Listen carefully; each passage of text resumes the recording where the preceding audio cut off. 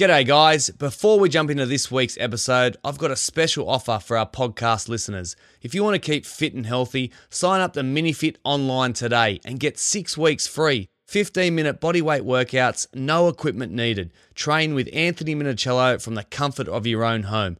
Just use coupon code THECHANGEROOM. That's THECHANGEROOM when you sign up and get 6 weeks free. Just head to minifit.com.au. This podcast is a Tucker Media production. For more information, head to tuckermedia.com.au. Welcome to the Change Room Podcast, a whiff of well-being with Minnie and Matt. Hey Minnie, I'm dead set not one bit excited about today's podcast. 3 times world champion Mick Fanning is joining us today, bud. I know, he's one of your favourites, Matty. He sure is, mate. I've had the opportunity to work with Mick since 2003, and we're not going to learn just about surfing today. This is a guy that's overcome a lot of adversity to get to the top of the world. Lost family members, big relationship breaks down. A shark, I think, attacked him. You might have heard about that, Minnie. What an extraordinary human he is. Extraordinary, mate. He certainly thinks about his things differently, mate, and that's why he's such a success. He's multiple world-time champion. There's so much to take out of this podcast. I know the listeners are going to love it. Just need to tell our listeners one thing. Between when we spoke to Mick and now, Xander, his first child, has arrived on the planet. I just want to say a massive congrats to Bree and Mick. Congrats. Yeah, they've become parents, and I tell you what, extraordinary person. He'll be a great dad, and so will Bree be an unreal mother. So, Minnie, let's step into the change room and give Mick Fanning a whiff of well-being.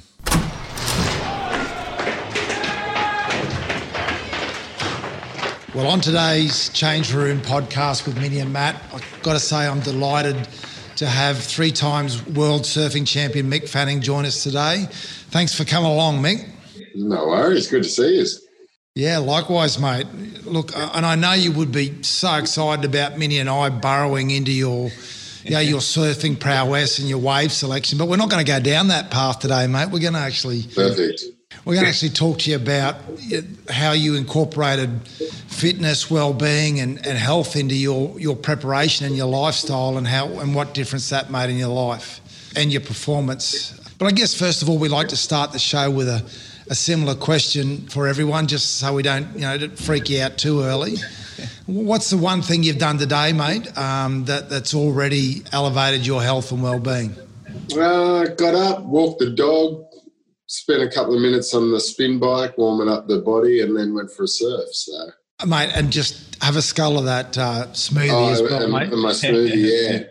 I'm doing a gallbladder cleanse, so if I start freaking out. How is the body going? It's going pretty good, yeah.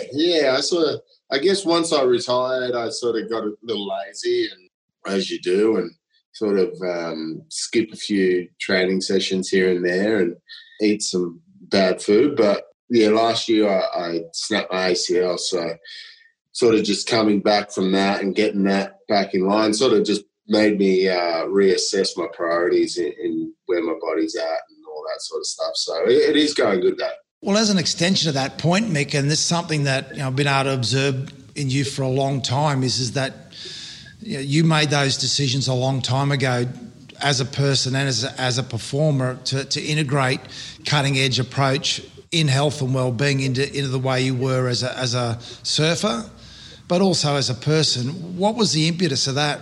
Where did that come from? Yeah, I'm not sure. I guess I've always been pretty driven to try and do the best I possibly could ever since I was a little kid. And then sort of took health and fitness and all that for granted when I was a kid, and I sort of got on the world tour at a young age, and so everything sort of happened really fast in surfing. But then in 2004, when I snapped my hamstring, that was something that I had to stop. I had to, it was a good time to just reflect on what I had and where I was going. And it actually gave me time to look at things like diet and, training my body right and, getting my mind right to go and compete against the world's best. So even though the injury was 6 months and, people say, oh, you're out of the water for 6 months, it was actually really it was a really good silver lining where I got to look at, as I said, body health and mind and move forward on all that and implement a really good plan for something I still use today. Mick, you're one of probably the first guys to really elevate surfing to a professional level. I remember watching your videos of you doing paw check videos. But tell us about, you mentioned 2004 and even prior to that. I remember coming down and watching Pipeline in 2004. I don't know if you remember this, after one of our kangaroo tours, and we went over to the North Shore with a guy named Paul Fisher who's killing it as a DJ at the moment, a good friend of yours. And we had a big touch football game on the North Shore because you were waiting for the waves to restart the competition. And, you know, we were all on the beers, everyone was on the beers. Like, there was a bit of a blokey culture, even in rugby league at that point in time, before went through a transition. But tell us about that transition or before, and then you sort of led the way there into making it more professional. It got to a point where, you know, I was always one of the guys that always say yes to a beer, or, you know, I would never say no to a good time. I was the same. Real fun, you know, and that's what you do when you're young, you know. You go and travel the world, and I'm going to the best places, and I sort of felt like I could wash beers off pretty quick. And then it was during that 2004 period where I was sitting on the couch and I was watching an old heat, and I thought in my head that I got absolutely flogged in this heat. I already knew I lost the heat. But as I watched it, I wasn't that far off to actually winning. And then I was thinking back, and I was like, I just wasn't sharp because I'd been on the beers 2 days before. And I had this sense of guilt where I was just like, oh, that just killed me. Something that I had a couple of sleepless nights because I just was so dirty on myself for doing that, even though it was as a year prior or so. And so I made the decision then and there. It was like, all right, no beers until you've done your work. So, you know, I sort of just, you know, I still enjoyed a beer, but it was always at the end of an event. Wasn't during, even leading up to an event, I'd have like anywhere between 10 days to a week off leading up to an event. So by the time I got to the end of the event, it was like 3 weeks off drinking. And I just felt so much better. And I just never had that guilt feeling again of like, oh, God, why did I do that for? So Mick, and Minnie mentioned check training, but, you know, when you're at the pinnacle of your sport, you certainly don't get any shortage of advice from people coming to you and telling you, oh, mate, try this, do this. And I'm sure you've got a heap of good advice. But one of the observations I've been able to make about you for a long period of time is your ability. I don't know whether you've got a built-in bullshit detector or how you do it, but your ability to take the advice that works for you. What's your secret there, or is it luck? Or I'd be interested to get your feedback there. No, it's not luck. I think I like a lot of information. You know, I don't mind people coming in and at me from all different angles and giving me stuff, but I'll try it. And I'll sort of look at it as like, oh, that worked amazing, so I'm going to start implementing that. And then other times be like, oh, did it work? It felt okay. I might want to try it again. And then if it just didn't work, I'll just scrap it.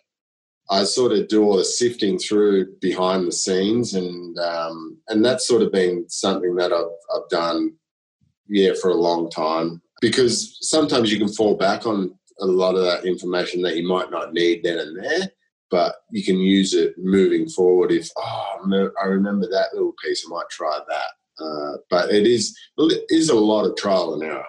Mick, tell us about the journey when who'd you source first? You obviously in the functional movement training space you moved into, and I certainly did that to recover from my own injuries as well.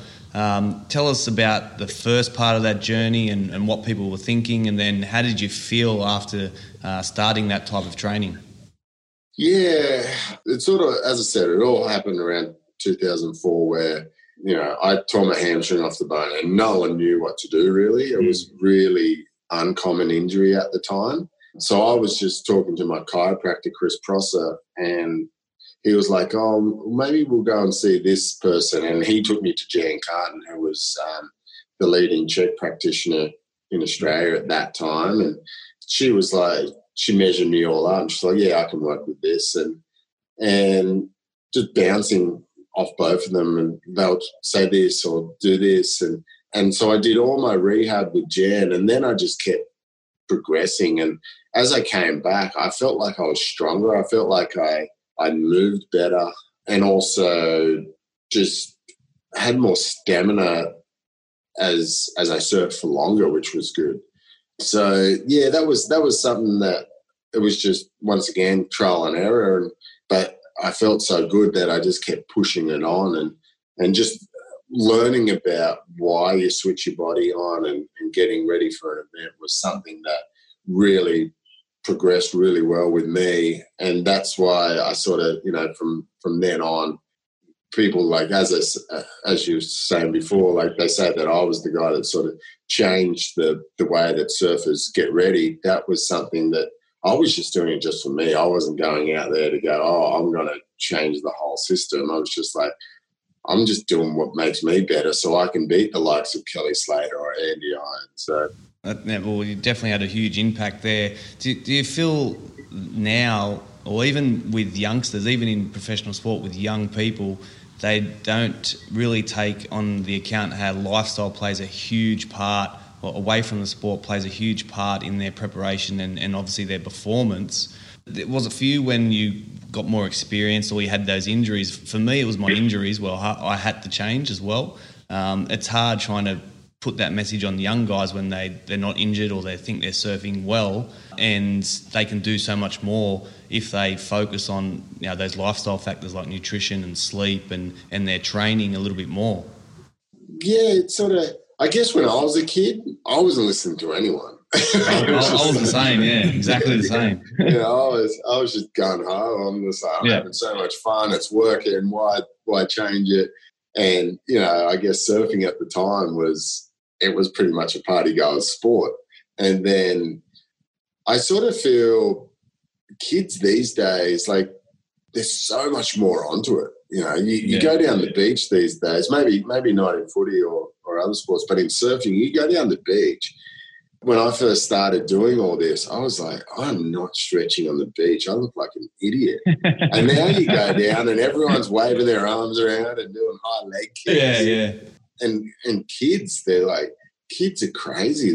They're so onto it. They're like, oh, I'm going to do my warm-up, get ready for my heat, put my music on, because that's what they're seeing on tour, where, they probably haven't got all the right tools in the right place, but there's so much more onto it than when I was a kid. I was just like, whatever. I had my head in the clouds most of the time, but I don't know if that's more from the parents. I guess there's a lot more sort of soccer mums and dads in surfing now.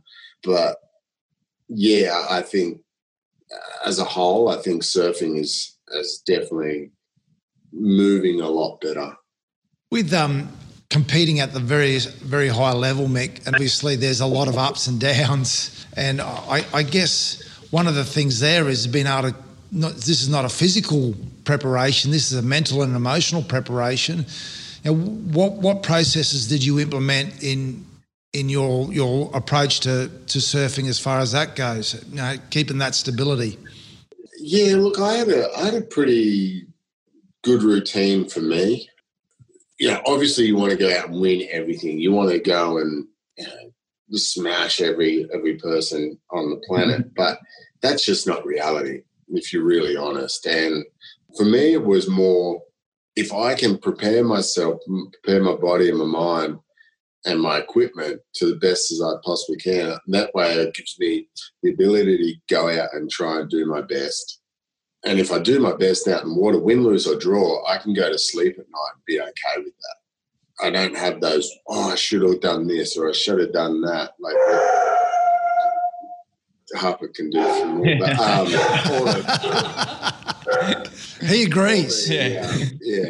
All the shoulda, coulda, wouldas. Yeah. I just wanted to eliminate all that. I think that's something that people know when they're doing their best. People know when they're cheating their training, and that's when people start getting down on themselves if they're losing, because they know they're missing something.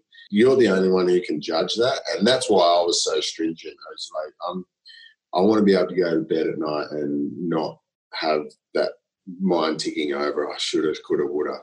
Your preparation, you talk about the physical, and Matt just mentioned maybe the mental side of it. You were big on that as well. And obviously that plays a huge role in professional sport or peak performance. It's not just physical, it's mental as well, preparation, your breathing, the way you think. You dived into that a bit towards the back end of your career as well. Yeah. I got to a point, I think I did check for 6 years with Jan, and I sort of just felt a little bit flat. I felt like I was doing the same thing over and over again, and nothing on hers. It was more just me. I just wanted to add a little bit more, and also I was changing in my own self, and so I left Jan, went to another trainer in Baldwin, and I sat down with him at the start of it, and I said, look, I don't want to do the same thing over and over and over again. I want to come into the gym. I don't want to know what we're doing. I just want to leave that on you. I just want to come in and I want to just power out whatever you've got, whatever you got planned. And Nam had a few different things. Obviously, most people can train you in a gym and stuff like that. But also he had the breath enhancement training, which was incredible for me. It sort of helped me just keep calm in those real heavy situations and learn to use my body properly, with the breathing side of it. So that was the training side of it. But then also too, on the other side, on the mental side, with all the breathing as well, I was with a guy called Michael Gervais, who's a leading sports psychologist, and he was a guy that really opened my mind to things like breathing, but also visualization and all that positive self-talk, and so with a combination of both of those, I felt like my levels were just going up and up and up. And did that play a key part, Mick? Because obviously you, at a personal level as well as professional level, you had your fair share of adversity. And I don't want to go into the detail of that, one of the realities of being someone that is at the pinnacle of their sport, you don't get the opportunity to do it that privately, that you're under a lot of scrutiny. Were those things incorporated into that process of dealing with that as well? A little bit. I guess a lot of it is when you've got people that you don't know coming at you and saying these things, you've got to have a really good sense of yourself, of who am I? And, sports people are put under so much scrutiny. They're playing sport. They're not God. So it's sort of like, I feel like they get a bit of and a lot of the greatest sports people come from broken families, broken homes, and they haven't had the best upbringing. So I don't know why they're the poster child for what we all look to, which is hard. But in saying that, it was just knowing who I was, and a lot of times I would just look in the mirror and, if something was bothering me, I would just look in the mirror and I'd question myself face to face in the mirror, because you can't run from that person in the mirror.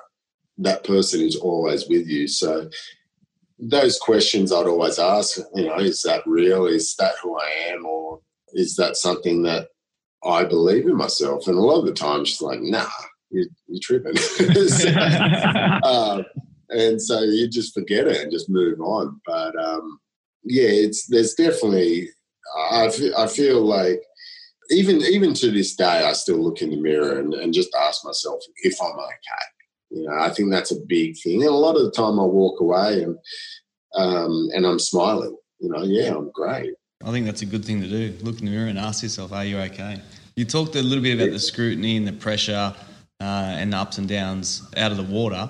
What about when you're in a big wave and it just all goes wrong? Tell us about the pressure and the scrutiny under there when it's like a washing machine. Look, that's probably the actual surfing side of it's sort of easy, you know, there are days where you're totally frightened. There are days where it's like, I'm not ready for this. But then you've got to go back and go, okay, I've done the work. I've got the skills. Yeah. And I've just got to trust myself in these situations. And sometimes we fail. That's just it. And, you know, in my world, it's, you get tumbled for, you know, anywhere between 10 and 20 seconds underwater. You might hit a bit of reef or something like that. But you come back up, you bounce. It's sort of like you're in footy, you know, you take a big hit and just like dust it off and keep moving. I'd rather definitely take a big hit than getting pummeled by a 12-foot wave, that's for sure. I'll swap you. So, Mick, you made a decision to come out of competitive surfing at a time where really you could have continued to do it. What was the reason behind that? There was a few reasons. I sort of got to a point where I'd win events and I'd just look in the mirror and go, is this it? Like, you know, I started losing my passion for competing.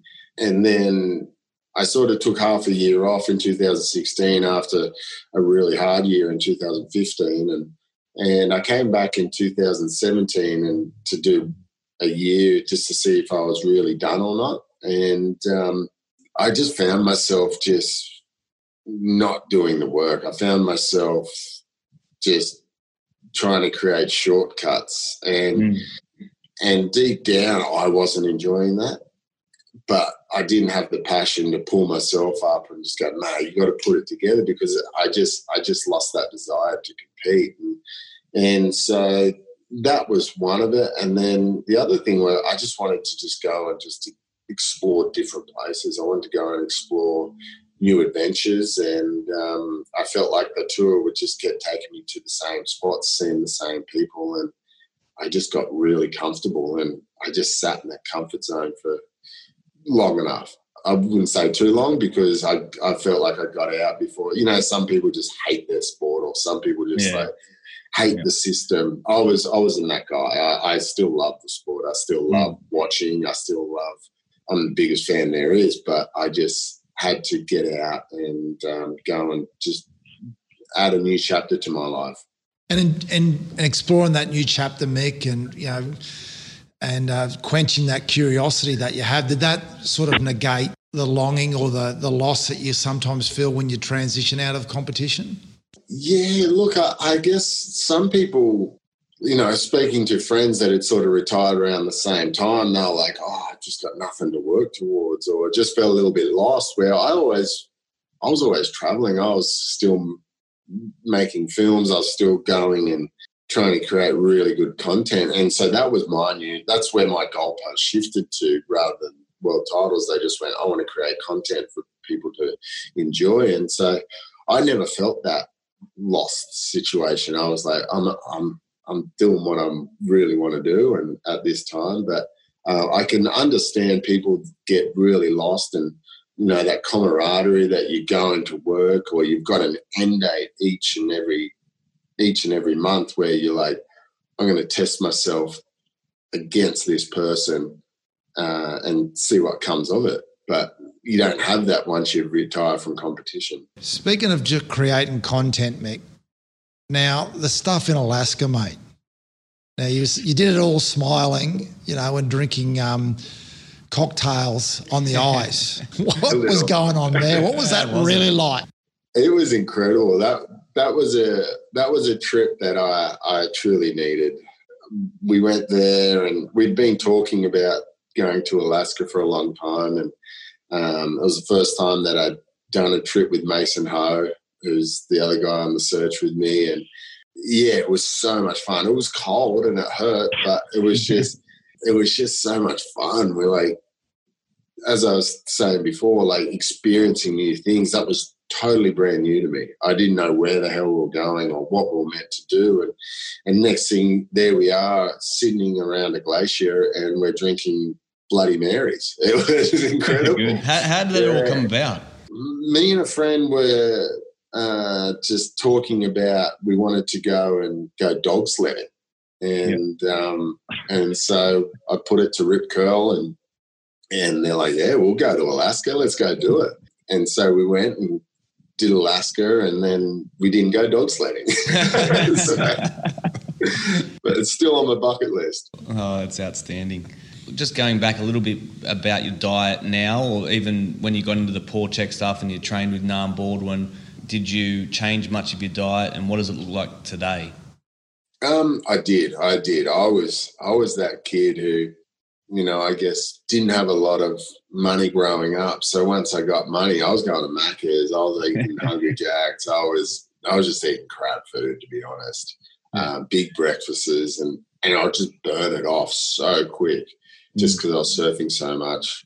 And then I started learning what foods made me feel like. I sort of started a food diary, and Mackey's made me feel like this shit. And then and now I have got a pretty consistent. Like, I'm not stringent on like, oh, I've got to eat this or I've got to eat that. It's just I just try and eat clean most of the time. It's not too much of a chore.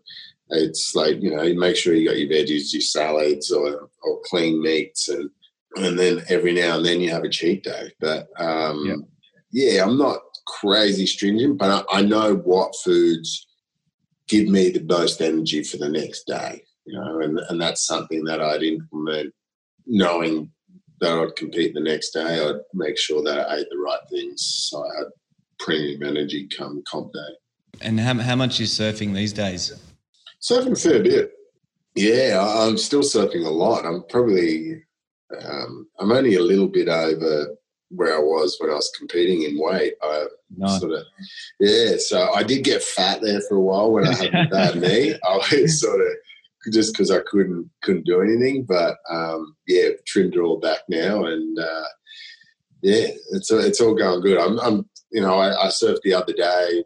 One day I surfed for 7 hours straight. I was just so pumped on the waves that I just 7 hours straight. Yeah. You talked about ACL earlier. How was that recovery? What happened there, and how is it today?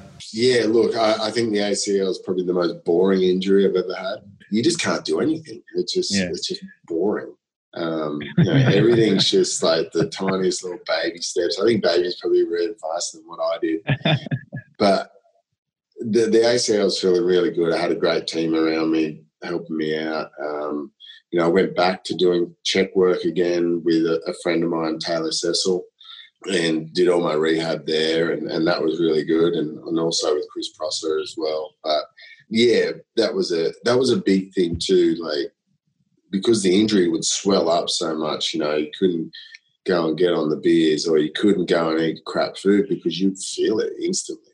And so, try to be really healthy through that stage. But I guess also too, I felt like I had the tools. Like back in 2004, I didn't have all the tools in my mind to get through the hard times. There were some dark days where I was getting really depressed, or I just didn't want to go outside. Where the ACL, I knew what I was going to face, and so I sort of turned that into the rehab was like my job. I just did it strict, just religiously, just doing it as much as I possibly could because I wanted to get back to surfing. But and then also too, when those dark doubts start coming into my mind, I was like, hang on, and I'd speak to someone. I would ask someone, is this real, or what about this? And as soon as I verbalized it, I was like, I'm just being stupid.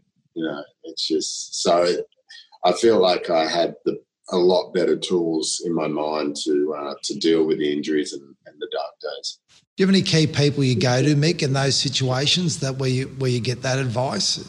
A lot of just family and friends. I guess my partner, Bree, she probably copped the most of it because we were just together most of the time. But yeah, and then other times just talking to friends and also the people that I was working with. Like if I had a doubt or something, I wasn't scared to ring and ask, where, say, 15 years ago, I was scared to ask. I was like, oh, God, I don't want to tell them I did this or that because I felt like I was failing. But yeah, now I sort of like, I'm okay to ask, I'm okay to be vulnerable, and okay, just get on with it and verbalise that I haven't got all the answers. Yeah, you're talking about vulnerability and new experiences. You and Bree are going to become parents. Do you need a hand at all? Because Minnie's here. Not from me, mate. Yeah, I was going to say I'll probably get Minnie's help, but not yours, mate. I've got feelings, mate. How's it all tracking, mate? That's awesome. Yeah, no, I'm super excited, and I know you guys have been through it. So, yeah, I'll probably be ringing you for advice at some stage. And, yeah, look, it's pretty cool. Like, even just speaking to my friends that have kids already, you know, I was chatting to Parker just the other week, and I just rang him just because I was like, hey, what about this? He's like, yes, your first dad question, so sick. Oh, too funny. So what sort of, are you going to be a strict dad, you reckon, or laid back? How are you going to be? Oh, I think I'll just be honest. If it's been a shit, I'll call it a shit. And if it's been really good, I'll call it good. That's it. That's the best thing ever. That's how my parents were with me. Yeah. I've known you since 2003, and I think one of the consistent things with you, Mick, that I've always observed as well is that fun is a significant part of your life. You know, it's something that you've been able to include in everything you do, even when you're serious. You know, is that just your personality, or something that you've consciously gone about to ensure that, because it does impact your well-being? Yeah, look, I think people would sort of just dwell on the bad things too much, and I think if you can make a joke about the bad things, then they're not so bad, you know. And you know, I just try and be honest. It is what it is. You know, if something's shit, call it shit. It doesn't mean you have to cry over it. You know, it's just, that's what it is. But yeah, I feel like there's people try and dwell on the bad things. I try and dwell on the good things. We've got so much amazing things to live for. And also too, like I had this thing where I still remember it, watching these kids. I think I was in Africa and watching these kids. They were just kicking a plastic soft drink bottle, and they were having so much fun. They didn't even have shoes, you know. They had rags for clothes, and, you know, I don't even know how much food they had that night, you know, just these poor kids, and they just were having so much fun. And it just made me think, I was like, you don't need all these new things or whatever. And my life is pretty bloody amazing compared to those kids. So why should I be sad? You know, like, they're having fun. Why can't I have fun? And that's the way I sort of look at it. It's certainly an amazing way to be. Have you found through this period, obviously COVID, you haven't been able to travel. Have you found it being just back at home? Maybe you've enjoyed it. What's it been like? Yeah, look, selfishly, it's been amazing. You see a lot of people, you know, 2020 is the worst year ever, and this and that. And for me personally, it's been incredible. I've been able to be home. I've been able to go through every step of watching Bree grow with the belly, but also too just finding a routine that I've never had in my life. Having a routine at home is just wild. It's been fun. Like, you know, I know on a Tuesday and a Thursday at 3 p.m. I have training. Nothing else comes in that way. It's awesome. So, like, it's been a really big change, but it's been great. That's so good to hear. I mean, the other thing, again, there's a part of you that I haven't seen for a while. Is he still around? Eugene, does he show up occasionally? Oh, I've tried to kill him. Can't kill him. Yeah, I know. Has he come for you? Yeah, look, I tried to morph him into someone else a little bit. He just was too naughty. So I've got this another alter ego called McMuffin now. Really? So, yeah, it's a little bit bad, but still a little bit sweet like a muffin. So yeah, a bit more fun. Oh, that's hilarious. How have the waves been back at home during this period, mate? Mate, we've had an incredible year. The waves have been so awesome. Every time you sort of like, oh, is that it? And then another swell comes and another swell comes. It's been great. It's the most I've surfed since I've been off tour for sure. But the winter that we've had is probably one of the best winters I've ever seen. What are your projects now? What's happening for you? We just finished a little rip curl film, but a lot of it is I've just been doing podcast after podcast after podcast. I don't know why. Are you bored of it, mate? Is that what you're trying to say? Wind it up. Just come out and say it.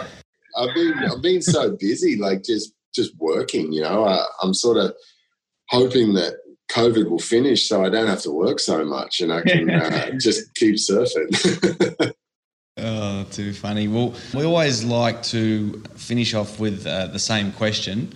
What are 2 or 3 key things that you implement in your daily life to be healthier and happier? A lot of it's probably all mental. As I said earlier, just looking in the mirror and asking myself if I'm okay. That's a good one, isn't it? It's just so simple, but that's an excellent one. Yeah. You know, sometimes you don't have the courage and strength to deal with the things right then and there, but just know that you can go back to it. That's always been something for me, but just ask myself that. What else have I been doing? Just knowing that my life is pretty good. I always feel like there's someone always worse off than me, so I can't whinge and complain about anything. Yeah. Get on with it. And I consider myself extremely lucky from where I live to what I have. And then thirdly, I don't know, just have fun. Just have fun, you know, go and enjoy this beautiful world that we have. You know, even though we are stuck at home at the moment, I haven't done housework in 5 years, probably. What have you been getting into? Bit of mopping, bit of sweeping? Oh, yeah, I'm a great mopper. No, I actually... what did I do? I rearranged a wardrobe and oh, well done. Putty it up and paint it. And nice. Painted cots and dresses, and I'm a really good painter. Awesome. Well, mate, Mick, it's been an absolute pleasure, mate, having you on the podcast. Congratulations on your upcoming little one, mate. I hope all goes well there, and we'll speak to you soon. Cheers, lads. Thanks for having me, and all the best. Thanks for listening to the Change Room podcast, a whiff of wellbeing with Minnie and Matt. For more information about the Change Room, please head to thechangeroom.info.